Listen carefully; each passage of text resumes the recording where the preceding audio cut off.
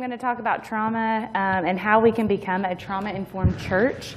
And I hope that you all will go and keep spreading this to other people that are in your church.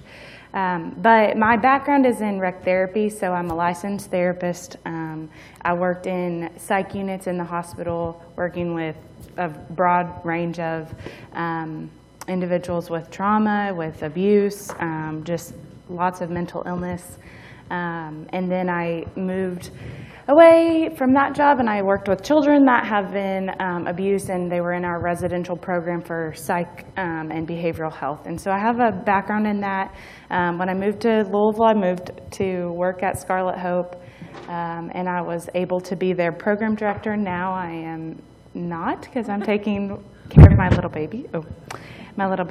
And so I'm not there anymore, but working with Scarlet Hope the last 3 years has given me a lot of experience with working with women specifically in the sex industry, but also just trauma victims, their family, bartenders, managers, the whole array of people that we've met in the industry in the strip clubs. They all have had abuse, and being able to work with them and just care for them in different ways has been extremely eye-opening for me, and it's given me this passion to help people learn how to care for them well. And so that is why I am doing this training now, and so I hope that you enjoy it. These are some of our learning objectives. Oh, sorry, I keep thinking I'm switching it. So what I want you to get out of today is what is trauma, understanding what it is. The ACE study, which we're going to talk about. If you don't know what that is, it's a really awesome study, and so we'll talk about that. What is trauma-informed care? So you may have heard that. It's kind of like the new lingo these days, and you'll hear it a lot. But how we can become a trauma-informed church is the last objective.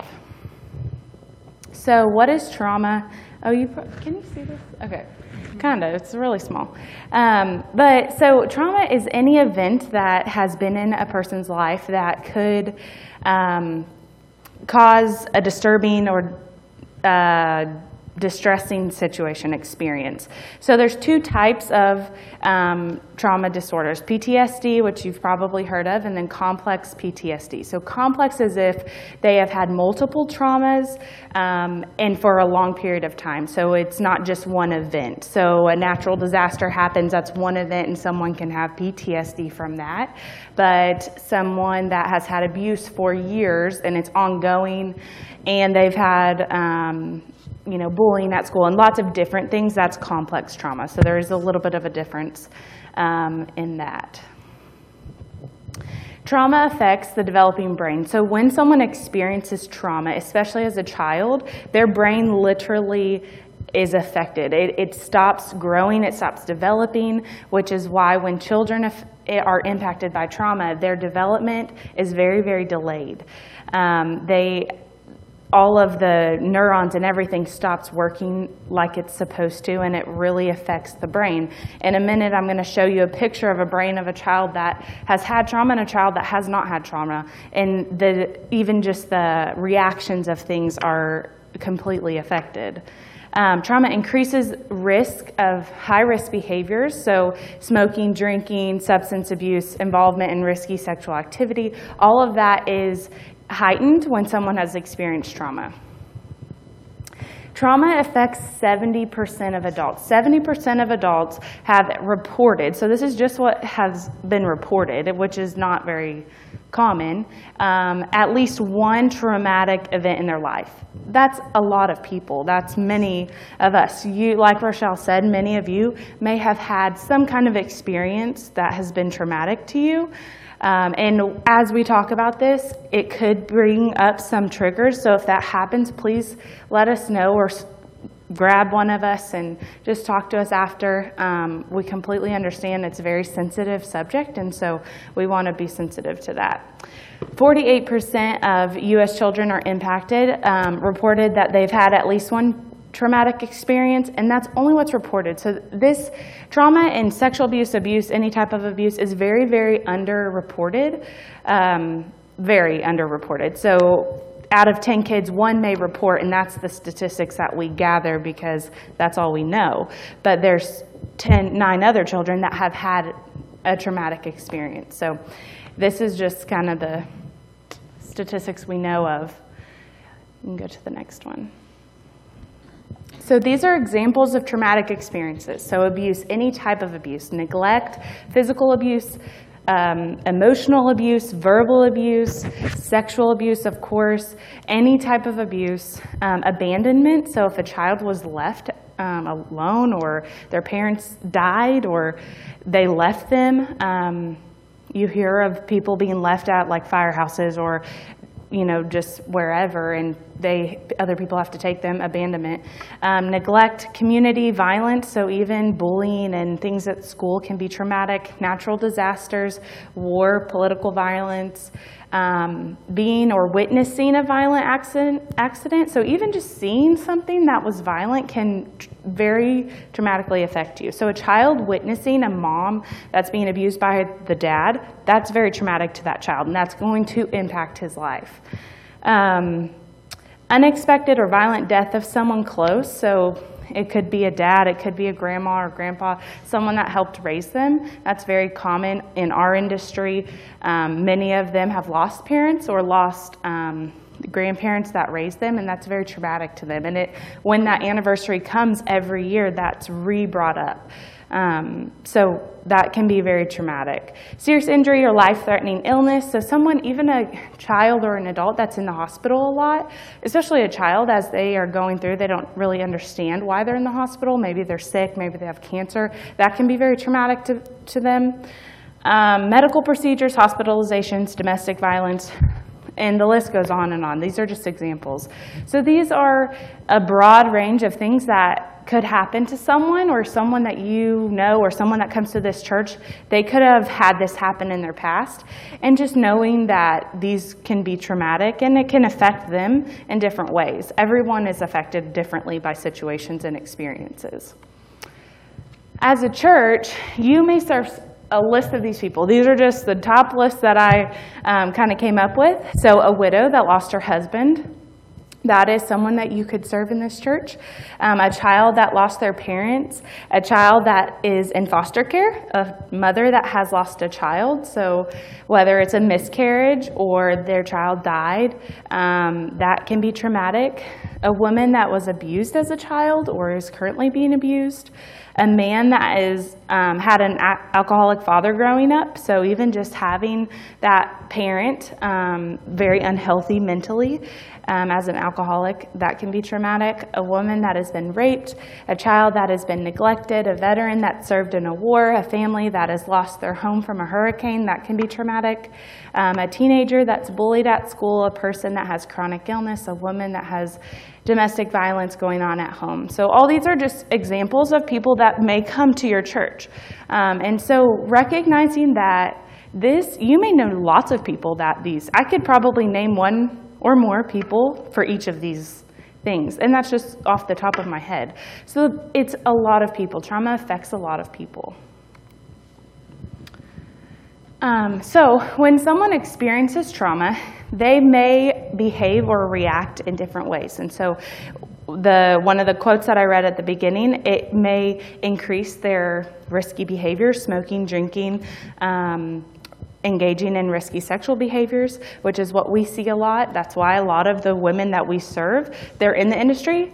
I would say 100%, but I'll say 99% of the women we serve have had child abuse as a child, and it has impacted them to lead them to this industry. Whether it was when they were 14, they started engaging in risky sexual behavior, that led them to, that's how they felt their worth, that led them to getting involved with someone that was unhealthy, that started pimping them out, it just goes on and on. So even if it happened when they were very little, it impacts even their adulthood. So these are some behaviors that you may see in someone that has experienced trauma. So their inability to self-regulate. They don't know how to handle their emotions. They're really high, they're really low. They're really emotional over little things, or just any type of self-regulation and emotions. Relationship difficulties. They may have lots of relationships, lots of men in their life or lots of women in their life. They may not be able to commit to relationships. That could be a big part of that. Learning difficulties. Many times, because the brain is so impacted by trauma, it stops developing. So if their trauma happened when they were a child, their brain slowed down, so they're not at the reading level or the writing level that a normal or a child that didn't have trauma is at. So it can stop that, which leads to not good jobs, right? You can't go to school. You don't graduate from high school. That's why they drop out. They get their GED, maybe, things like that. And that then impacts their life, right? They're homeless, or they don't make a lot of money, or their kids aren't being fed. So it's just a spiral effect, and that a lot of times impacts the industry as well. We see a lot of women that don't graduate high school, and that's okay, but that's one of the factors that's led them to being where they are now. And so that is a big factor with many people that have learning difficulties. Their inability to focus. That's a big one for people that have experienced trauma. Their minds are usually racing with other things, or they're anxious, or they're just not able to focus. For Scarlet Hope, my job was, I was directly caring for the women in our program, and I was building that program to serve and care them in different ways. And so not just biblically, we did biblical study classes, but we also taught GED classes. We taught all kinds of classes, cooking classes, nutrition classes, life skills classes, because basic life skills are even usually not, they're not well at basic life skills. We taught all kinds of things. So one of the things in our classes, they are in classes and then they work at the bakery. And so in our classes, they are sitting there for an hour. Well, when they're sitting there for an hour, if they didn't graduate high school, or they didn't go further into their career, they haven't been in a classroom for years. So I would have a really hard time, because they're not focused, they don't care, they don't want to do the work, they're not doing the homework, they're not doing anything. And it's like, what in the world? And then I remember this, because they have had this trauma that they never were able to go further, and they didn't have the ability to focus. And that's probably one of the factors that led them to not doing well in school, and that could have prevented them from graduating. So keeping those things in mind when you're teaching. I don't know if you'll ever teach classes with trauma victims, but when you're teaching, that could be a factor. Memory flashback issues. So they may have very vivid flashbacks and memories. I was in a training in Baltimore, and I was sitting next to a woman that was a human trafficking survivor, and she was working for the ministry that we were there for, and she was just sitting there, and somebody that was speaking hit their mic and made a big loud noise like that, and she dropped to the floor. Well, in her life, she probably heard gunshots or other loud noises, and that triggered her immediately, and she ran out the door. Even little things. So the preacher's preaching, and he hits his mic, and somebody drops to the floor, starts wailing, or runs out, or screams because they're scared, recognizing that that could be a factor that they were triggered because of that noise. So things like that can happen anywhere. Procrastination, personal hygiene, lying, sleep issues, clumsiness, self-harm. A lot of that you'll see in different ways. A lot of times you think of self-harm as just cutting. We see that a lot. But it could be drugs. It could be anything that you're doing to your body purposely to harm yourself. But recognizing that and seeing, if you notice that someone's cutting, or they are always wearing long sleeves in the summer, and that's not usually normal, especially in North Carolina because it's hot, recognizing those things, checking in with them and talking to them. And we'll get to how to care for them later, but that is definitely a sign of that. Emotional and psychological health issues. Obviously, we've talked a little bit about that. The next one, psychological effects of trauma. So many people that have experienced trauma, these are some of the things that they'll experience in their life. Many times they have ADHD, they can't focus. They're very hyperactive, their minds won't shut off. They can't sleep because their minds won't shut off. Hyperarousal, so they are very heightened. Hyper is like up, so they're very anxious, they're very giddy, they can't sit still, they're tapping. They do this a lot in my classes. They would tap or shake their knee or fidget with things. So I bought them fidget toys because I don't care if they fidget. I don't care if they tap. If that's what helps calm their brain down so they can pay attention to me, let's let them do it. I don't care. So I would buy them fidget toys. I'd buy them stress balls. Anxiety, depression, those pretty much in everyone that I've cared for, they've had either anxiety, depression, most of the time both. Disassociation, so that's where you disassociate, you disengage from where you are, so you're in a different reality, basically. If you notice when someone is disassociating, they're kind of zoned out. That's kind of what it looks like. Sometimes you can't notice it.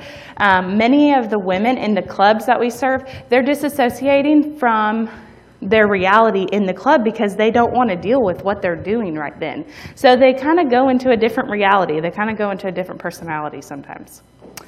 Impulsive and compulsive behaviors all the time.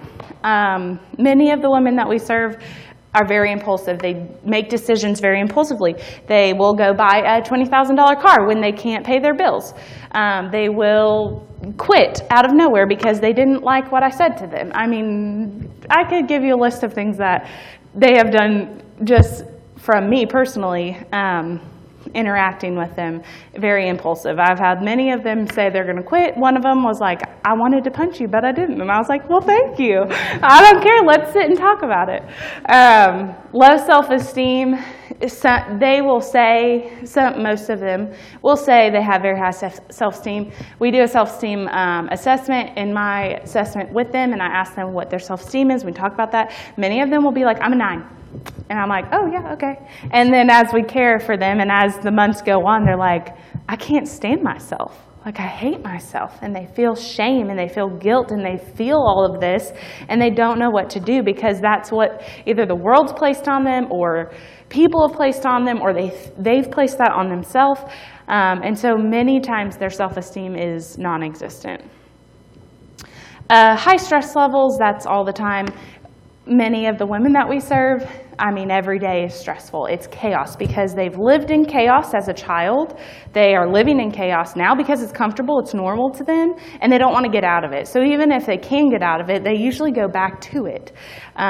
When you work with someone that has been in an abusive home, and you remove them from that home or you help them get out of it, or as an adult you're helping them get out of an abusive relationship, they'll often go back to that because that's what's been normal to them and they know what to expect.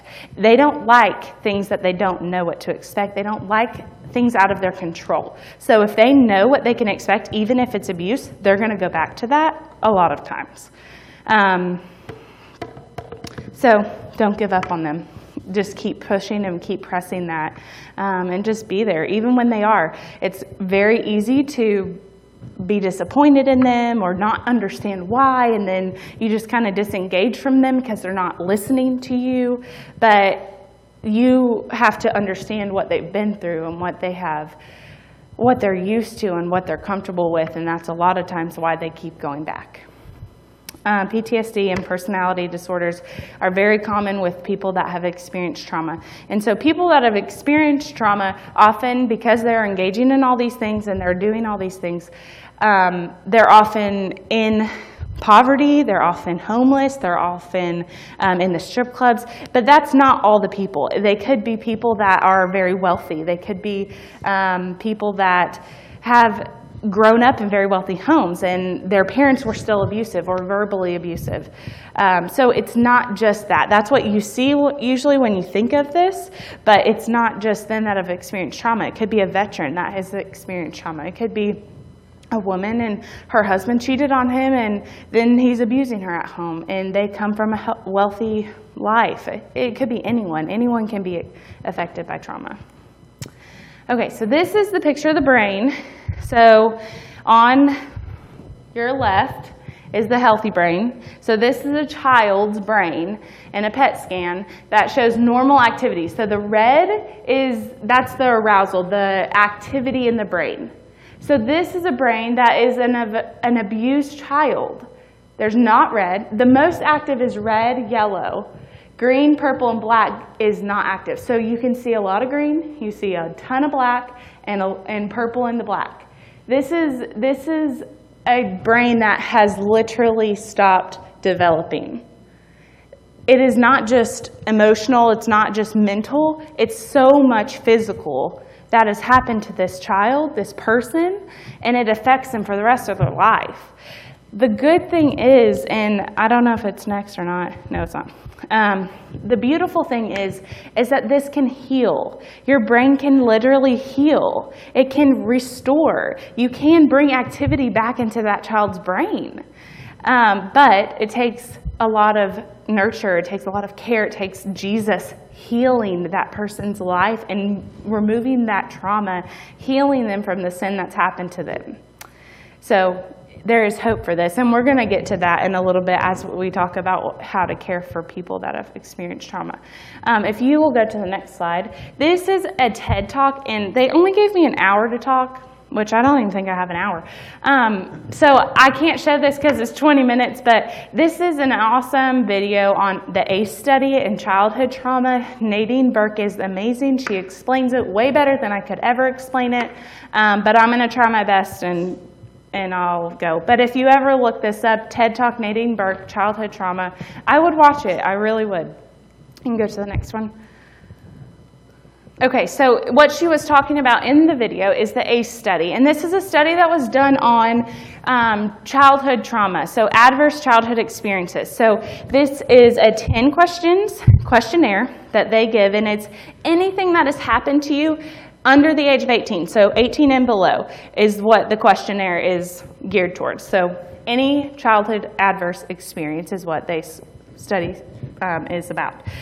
So this study showed that many people that had a 4 or more on the ACE score, so 4 childhood traumas on the ACE score, were more likely to have health issues, risky health behaviors, chronic health conditions, low life potential, early death, and a whole array of other things. You can go to the next slide. This shows just kind of the pyramid of it, that health risk behaviors, that's a lot of times they're engaging in smoking, drinking, drugs, IV drugs, adverse childhood experience, disrupted neurodevelopment. That's a lot of what I was talking about earlier, how their brain literally has not developed properly, and even early death. So if they have a 4 or higher, the women that we're serving at Scarlet Hope,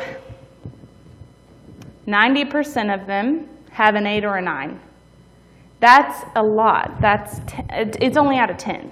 So they almost have every single trauma, and that's only 10 little, they're the main traumas that would affect you, but that's only 10 out of 10. So it's not a good thing. And so if I think about the women that I'm serving and I know that they have had 10 or 9, and I know these statistics that they are going to experience health conditions and heart disease and early death, it's worth doing something about.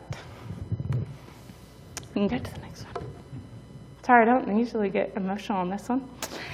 Okay, so obesity, diabetes, depression, suicide attempts, STDs, heart disease, cancer, stroke, all of those things, smoking, alcoholism, all of those things. Even the life potential of graduation rates, I'm on different, but that's okay, from work. The higher your ACE score, the more you're likely to have some of these things. So these are some of the health issues: depression, fetal death. Many times they have miscarriages because of their lifestyle, or if they're on drugs, alcoholism, chronic obstructive pulmonary disease, all kinds of, these are just a lot of different health issues that they could experience. Adolescent pregnancy is a huge one. That's a huge one of what we see in our women. I have a woman in our program that is 26. I think she's 26, and she has 6 kids. I'm 27 and I have 1. Like, she's 6 kids. She started very early in her life, but she has had so much sexual abuse, so much trauma, didn't grow up with parents, didn't have anyone mentoring or guiding her in any way, and she engaged in a lot of these behaviors. Ended up in the industry and now has 6 children.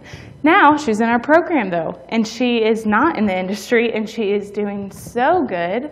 She just had her 6th baby, so she's on maternity leave right now, but she's doing so good. She has a purpose. She has a hope. She has a changed life in the making. It's going to be a journey. It's never just automatic. Okay, we can go to the next one. So this is just what I kind of already said. Most of the women at Scarlet Hope score between an 8 and a 10. 100% of them have had at least one. Most, I would even say 100% have at least 4. So 4 and higher is the risk. I would say 100% of the women that we serve in our program have had 4 or more. The ACE study found that survivors of childhood trauma are 5,000 times more likely to attempt suicide, have eating disorders, or become IV drug users. That's a lot. 5,000 times more likely is a lot. I mean, I didn't even know that's possible to be. I mean, that's a lot. And if you think about the people that we can reach, that we can maybe prevent the attempts of suicide by overdosing or any other way, prevent the eating disorders, prevent IV drug users, or even we may engage them when they are doing these things or they have just attempted suicide. How do we care for them?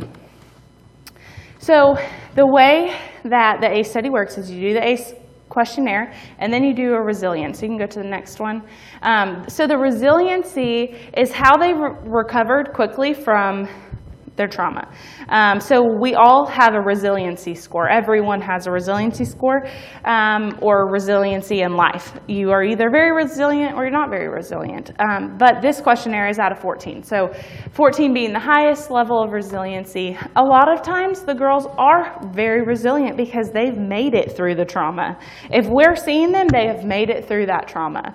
That doesn't mean they're not still experiencing it. That doesn't mean they're not still in it or they're going to be in it, but they're still alive. And so a lot of times their resiliency is high, but everyone can be more resilient. And so building resiliency, you can go to the next slide. These are ways to build resiliency, and this is what we want to do. This is one of the ways we can care for the people that are coming into our church, coming into our community. We can care for them and help them build that resiliency so they can continue to survive things that may happen in their life. They can keep pressing on. Individuals need connection. They need strong relationships. One of the ways that the brain will heal itself is by connection, by community, by nurture, by relationships with people, safe people. Not just any people, safe people that are building them up, encouraging them, and helping them move forward in their life. Not people that are just taking from them or using them. So they need strong relationships with caring and safe people. They need to feel connected. They need a positive environment. They need a mentor or one person, even just one person that can walk with them through life. Even if it's post-trauma and they're not in it anymore, they are not dealing with it anymore, and they're walking through life, they're still going to be impacted by that for the rest of their life. That still will be a piece that they have been impacted by. But they don't have to be defined by that. They aren't defined by that. Jesus, if they come to know Christ, and that's our hope, is to lead people to Christ, Jesus defines them, not that trauma, not the sin that they have experienced or what has been done to them. It is by Jesus and Jesus only that they can move forward and they can be transformed. And literally, even their brains can be transformed. So they may need just one person. They may need a lot of people. But you could be the one person to walk with them and help them keep pushing on in their life. Having their strengths and gifts recognized. So as a church, we can do this. Using their gifts. If they are a great singer, let's use their gifts, highlighting their gifts and their talents, bringing their strengths to light and utilizing them. Maybe they're a really great greeter. Put them at greeting. Use them in some way. Maybe they're a great cook. Use them in cooking. Help them to get engaged with your community as a church. Help them to see their strengths. They may think they're not good at anything. They have nothing good. They have nothing, no talents, no gifts. Help recognize them in that. You see them caring for their daughter or picking her up when she falls. Point that out in her. Say, you are such a good mom. You love your daughter. You cared for her so well in that. Point those things out. Build those things up. Recognize them. They need that. We all need that. We can do that as a church. Feeling like they have a sense of control. They don't like when they don't know what's going on. So in your churches, make sure you make it a point, like if they're new, and you maybe have met them outside and you've invited them in, and you know what they've gone through, tell them, we sing first, and then we're going to do communion, or we're going to do this. Let them have that sense of knowledge so they feel like they have control over what's going to happen. When they don't know what's going to happen next, they get very antsy, they start fidgeting, they get very worked up, their blood pressure is raising, their heart rate's raising, and they may not sit in their seat, they may leave. Because they're so anxious. So let them know. Say, we're going to sing first, and then we usually do communion, and then he's going to talk, and then we're going to dismiss, or whatever it is. Give them like a little foreshadowing of what's going to happen. That's just one way that you can feel. Let them know where things are. Show them around. Show them where the bathrooms are. Show them where the rest of the building is, just so that they know where the exits are. That's very important. If someone that has been physically abused comes in here, or even any type of trauma, comes in here and they don't know how to get out of here, which it's very clear in this building. There's lots of exit points. I know where they all are. Make sure they know. If you're in a different place, if you're in the fellowship hall, make sure they know exactly how to get out. Because they may need to get out. They may feel very overwhelmed at some point in this sermon. Maybe or whatever they're doing, and they may need to get out, and that's okay. That's okay. Let them get out. Maybe go, walk after them, just sit with them outside or something. Just tell them, we'll see you next week or something like that. Be comforting. Don't put shame on them for walking out or being like, you need to get back in here. Don't do that. But let them know so they have a sense of control. They know how to get out. They know where they're going. They know what's going to happen. And they feel like they can do this. They know what's expected. And a sense of belonging to a community or group. So make them feel welcome them. One of the things that I cannot stand about some churches is the clickiness one, but even when new people come in, they're not welcomed. The women we serve, I'll bring it back to them. The women we serve are very hyper sensitive to how people welcome them. And so you may think you welcome them by saying, hi, hi. But if no one actually just shook their hand or said hello, maybe that's uncomfortable. Maybe just saying, hi, my name's Kaylee, showing interest in them, they may not have felt welcome. So they need to feel a belonging. So they don't walk out these doors and think, well, no one was nice to me. No one, welcomed me. But make them feel a part. Make them feel that they are welcome back. Come back. We want you here. So that they can start to feel that. And they may have never experienced that. So many of the women that we serve, they have never experienced someone that has loved them without wanting anything from them. Everybody in their life wants something from them. Everybody wants to use them and pull whatever they can get. And then if they stop getting something from them, they leave them. Don't make them feel like that. Make them feel like, I'm going to love you and I don't want anything from you. It's unconditional. I don't want anything from you. You may not love me back. And that's what I tell a lot of the girls. I'm like, I don't care, I love you. But I don't care if you don't love me back right now. It's okay. Maybe you'll never love me back. That's okay. But I love you because Jesus loves you and he died for you and you are worth knowing. Make them feel known. They want to feel known. People want to feel known. You want to feel known. If you were in here and no one ever even acknowledged you or said hello to you or knew your name, you probably wouldn't be sitting here.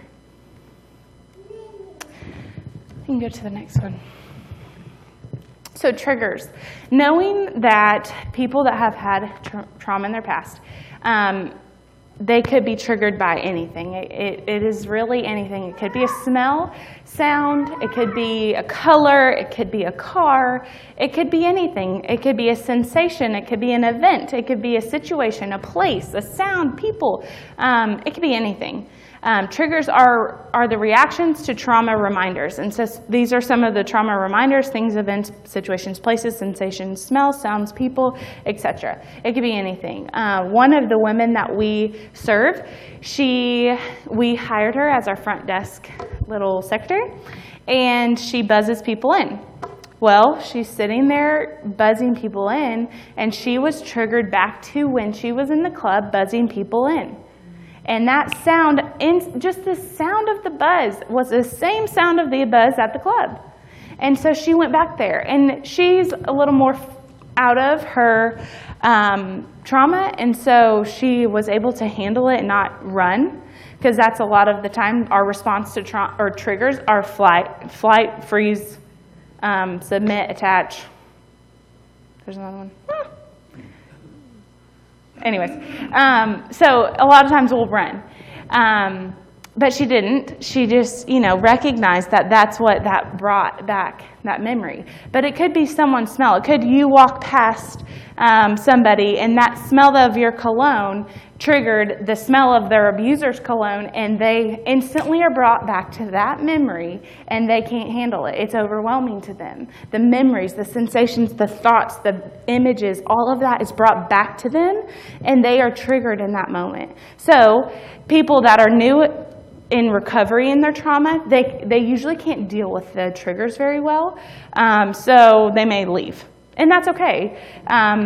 If you know that they were triggered, or you may not know that they were triggered, but you recognize that something happened, something was not right, go ask them about it, or just say, hey, I care about you, and I noticed that you struggled in that moment. Is there anything I can do, or how can I pray for you? Can I pray for you right now?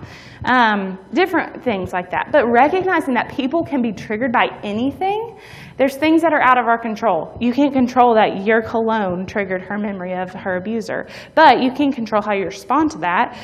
You can control different things. So even our building, the light colors, feeling openness, this is a good trauma-informed building.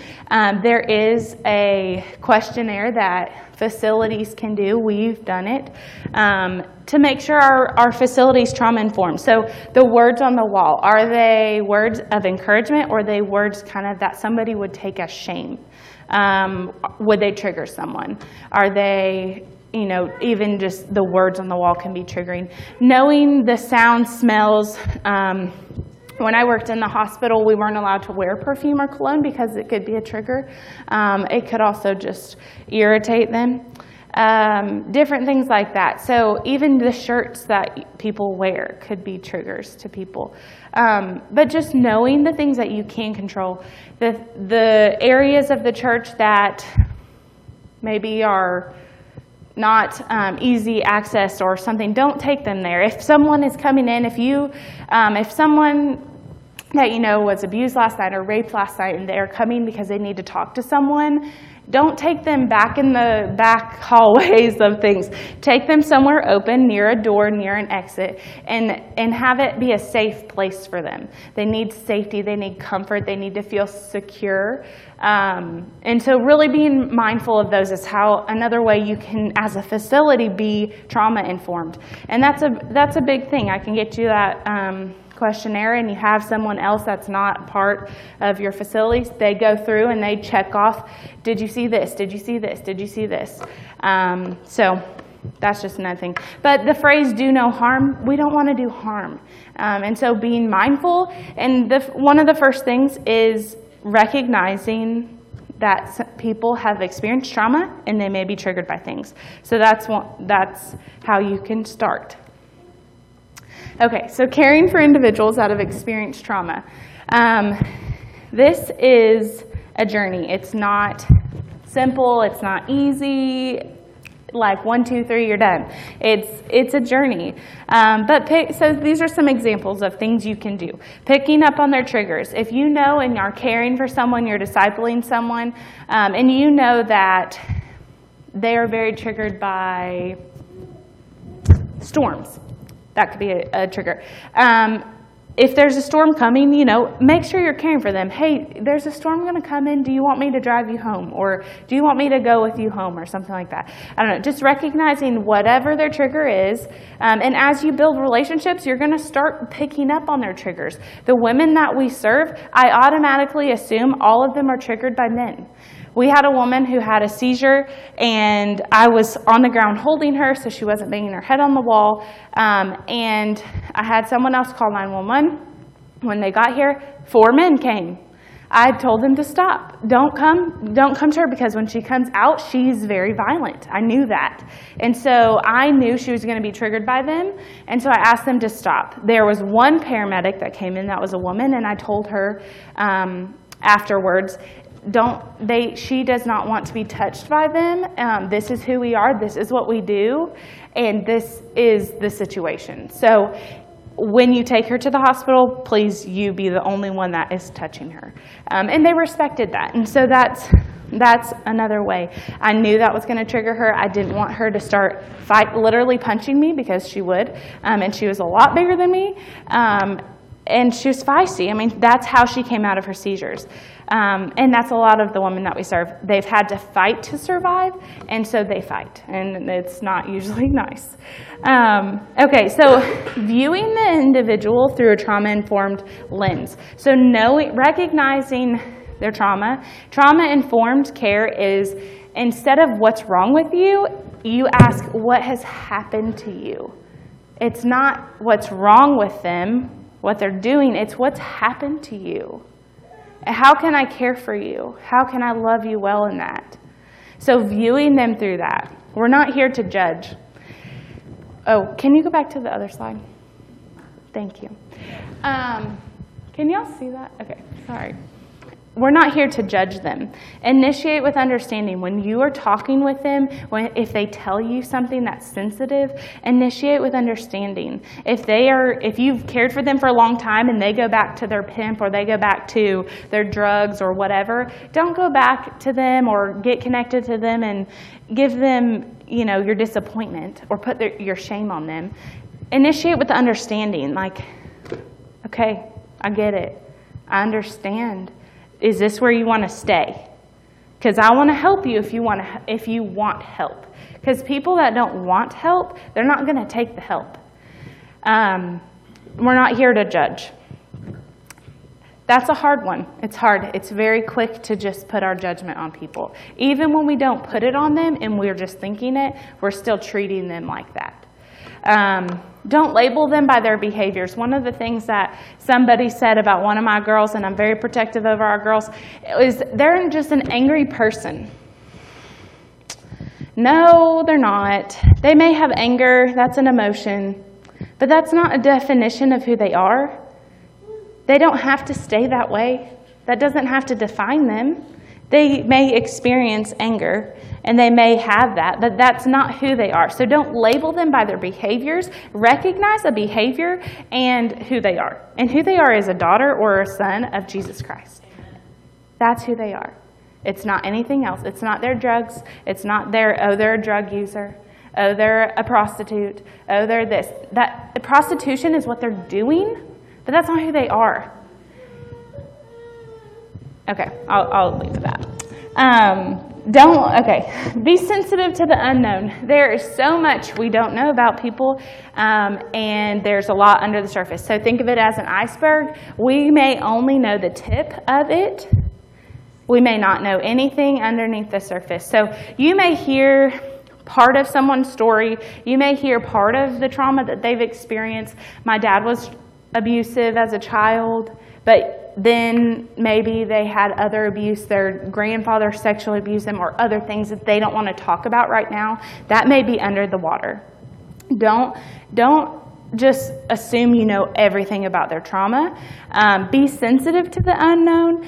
Be able to be comfortable talking to them about it and understanding initiate conversation. If they feel safe to, they will want to talk to you. But if they don't feel safe with you, they're not going to talk. And that's okay, because it takes a lot of time to build trust. There are women that I've been talking to in the clubs for years, and they will say, "Hi, how are you?" "Oh, yeah." I'll be like, how's your babies? And they're like, "They're good." And then one day, once they trust me, they may tell me, "Yeah, my child was sick today," or "I had to take him to the hospital because he got hurt," or something. Like, it may go a little bit deeper. So understanding it takes time to build trust. Am I running out of time? Okay, attune to their emotional needs. Be aware. If they're emotional, if they're having a rough day, if they're angry, that's an emotion. If they're angry, be aware of that. What's making you angry? Why are you angry? It's okay to be angry. That's an emotion. Jesus was angry. He flipped over tables in the temple. He was mad. And they may have a reason to be mad. It's what they do with the anger that matters. And when they're walking with Christ, that's when we want to walk with them and disciple them in that way. But if they're not a believer, they're not going to walk that way. So being understanding that they may have anger and they may need more attention to help them deal with that anger. Support their interests. So a woman comes and she is a victim of domestic violence, but she brings her kids and she's showing up every day. What do they like to do? Maybe they love to go to the park. Go to the park with them after church, or go to the park with them during the week. Find something that they like to do and do that with them. Walk with them, disciple them, show up in their life. I'm going to get to that actually. Praise their positive behaviors and choices. So this kind of sounds childish, but I don't mean it like, "Oh, good job." I mean, like, you see them, they went to their child's mother-daughter dance or something. Praise that. You love your daughter so much that you went, and that's awesome. That's awesome. That's so cool. I want to do that for my daughter one day. Praise their positive behaviors. They show up for work. You may have, in your own lives, you may work with people that have had trauma. So it's not just in the church, but you may have work with people, or you may be a boss of someone. Praise that positive behavior. When the girls show up every week, we give them toiletry bags because they usually don't show up every week. And so that was an incentive to help highlight that. It takes a lot for them to get there. So in the mornings, some of our girls who have 4 or 5 children, they don't have a car, they live 30 minutes away, they have to get on a bus, take their child to daycare, and then get on another bus and come to work. That's a lot of work. I just have to get in my car and drive to work. And I sometimes have a hard time getting to work on time. That's a lot of work. So praise them for even getting there. I wouldn't know if I would do it every day. I mean, I really wouldn't. Praise them for that. Show them that you are proud of them, even just for coming. Maybe they come 2 Sundays in a row. That's awesome. I love that you're here. Okay, we can go to the next one. I'll spend all day on this stuff. Okay, so this is what I was talking about. Trauma-informed care shifts from what's wrong with you to what has happened to you. And it really, I'm on the wrong one. Can you go back one? Oh. Okay, I don't know where that slide is. Anyways, okay. This is one I'm on. Okay. It may be the next one. What's the next one? No, I don't know where this slide is on that one. Okay, so this is SAMHSA. SAMHSA is a company or a nonprofit organization, government organization actually. And they do a lot of research and studies, and they give a lot of resources. Clinical, most of it is.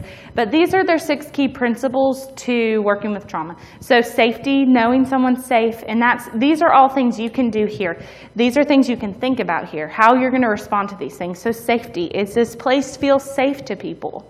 Do people feel safe when they come here? Trustworthiness, do they trust you? Do they trust the people in this church? Do they trust the elders? Do they trust the pastor? Do they trust the people in the pews? Do they trust you? Transparency, are we being transparent with them, or are we being fake with them? These are just the 6 key principles that we want to do. In a church, we want to be transparent. We want to let them know what is going to happen, even in just Sunday mornings. Peer support, are we working as a community? Are we engaging as a community? Are we engaging them? Are we bringing them into our community? Or are we just inviting them, but they're over here and we're still over here? Collaboration and mutuality. Do they have a voice? That's the next one, empowerment and voice and choice. Do they have a voice? Do they get to sit here with us and have a voice? Do they get a choice? Do they get empowered? The cultural and historical, recognizing that there are cultural differences between us and my neighbor or someone else in our church. There are cultural and historical differences. There are gender issues. There are things that are different about each of us. Recognizing that, for me, for us at Scarlet Hope, my cultural difference is I didn't grow up like they did. I didn't grow up without a mom and a dad. I didn't grow up in poverty. I didn't grow up like they did. I didn't grow up in an abusive home. I don't understand that. And so recognizing that and understanding, or telling them, I don't understand, but I will love you and I will be here for you. I don't know what you're going through, but I will be here for you. I don't know what that was like. I don't know what you're feeling right now, but I'm going to sit with you. Recognizing that there's differences and that we don't all come from the same place. We don't all have the same mentality about things either. And so gender issues, and that's a whole other subject for the church, but knowing that people that come that have had whatever background, they may not see what we see or what we see. But as they walk with Christ, we want to teach that. We want to teach what the Bible says about that. Okay, we'll go to the next one. So trauma competence. So how can we be competent in trauma? These are the 4 R's. Realize that trauma is widespread, that it affects a lot of people. Recognize the signs and symptoms of trauma, so knowing what we just talked about. Respond. How are we going to respond to this? What are we going to do now? When you now know this information, what are you going to do from here? How are you going to respond to this? Are you going to implement this trauma-informed as a church, as a culture, as a community? What's the feeling here when people come that have had trauma? Seek to actively resist re-traumatization. That's a huge thing. We can re-traumatize someone in a second. And we don't want to do that. Sometimes it's inevitable. Some things are it just happens. Where our office is located, next door used to be her drug house. That sent her back to that place where she was years ago. We can't really help that because this is our office, but how do we respond to that and help her work through that so she can come to work every day? We may not have a lot of control over it, but there are definitely things that we can control, and we do not want to re-traumatize. And judging, putting shame on people, even questioning what they're doing, all those things, that can re-traumatize somebody really quickly. People need your compassion, and they need to see God's peace. They need peace. They've never had peace. They don't know what peace is. They don't know what stillness is. I love yoga, and so I teach yoga with the girls. They cannot sit there. It's hard for me to sit there, but they cannot sit there. It is hard. They never have sat. They've never had silence. They've grown up in chaos. They don't know what that peace is, and they need peace. The peace of God, which transcends all understanding. Philippians 4:7. Remember that verse. What kind of trauma do we see in the Bible? So I'm going to run through these really quickly. We have seen all kinds of trauma in the Bible. It is literally throughout the whole Bible. We see murder. We see rape. We see natural disasters. We see violence. We see a lot of war. We see a lot of chronic illness, losing loved ones, death. I mean, Jesus above everything, what he went through is traumatic. What Mary had to see as his mother, if you watched your son go through that, that's traumatic to Mary.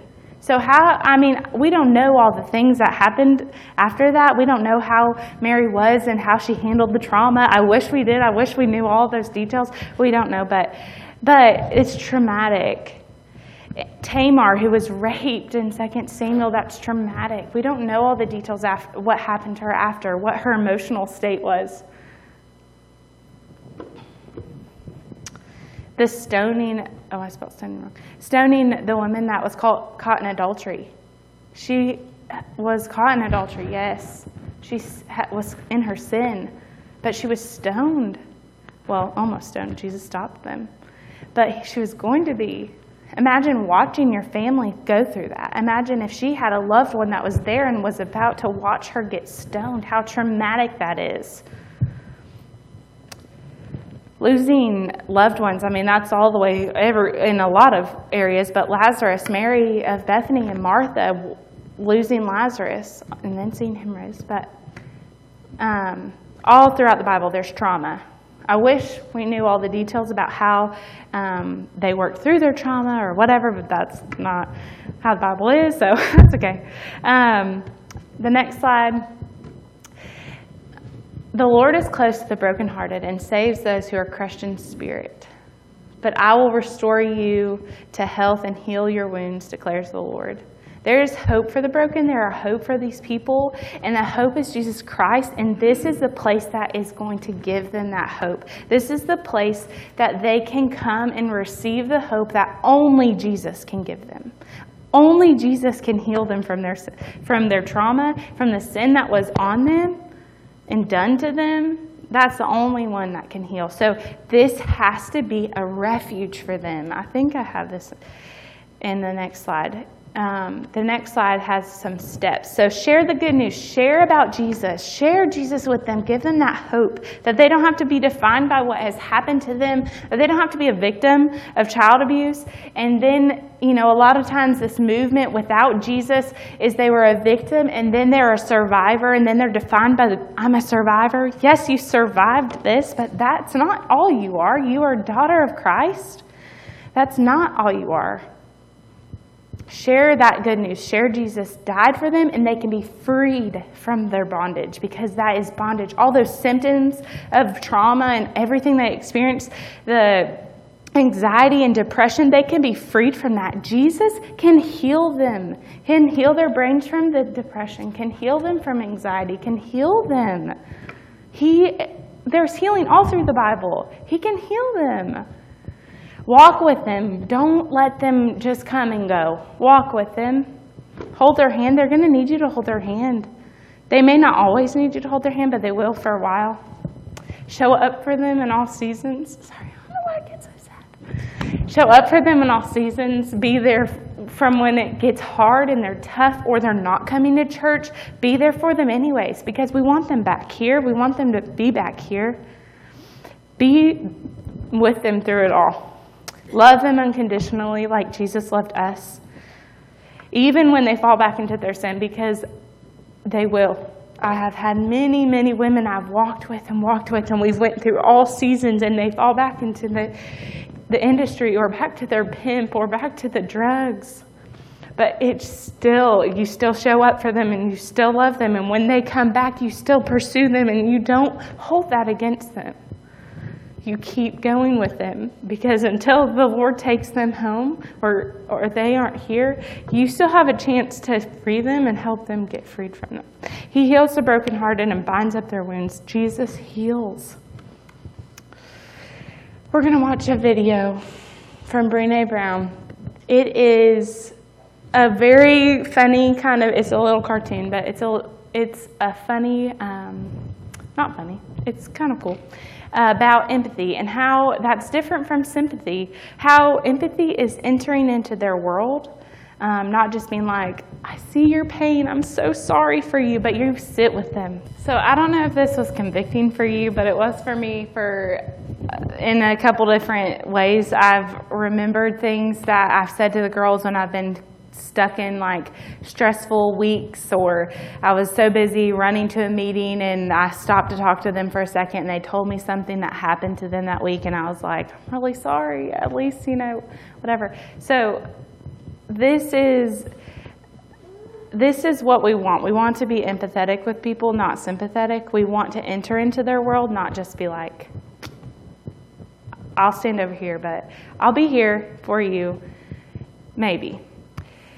One of the other things she said in there was taking on the vulnerability sometimes when we are working with people or we meet someone and they've gone through something, the Lord can use our story to help them and to help them come to know Him. We may not have the exact same story, but all of our stories are different, and they may have similarities, that you may meet someone that you've gone through what they've gone through, and the Lord can use you in their life to bring them to Him. And so use those opportunities, be empathetic with people, sit with people, enter into their worlds.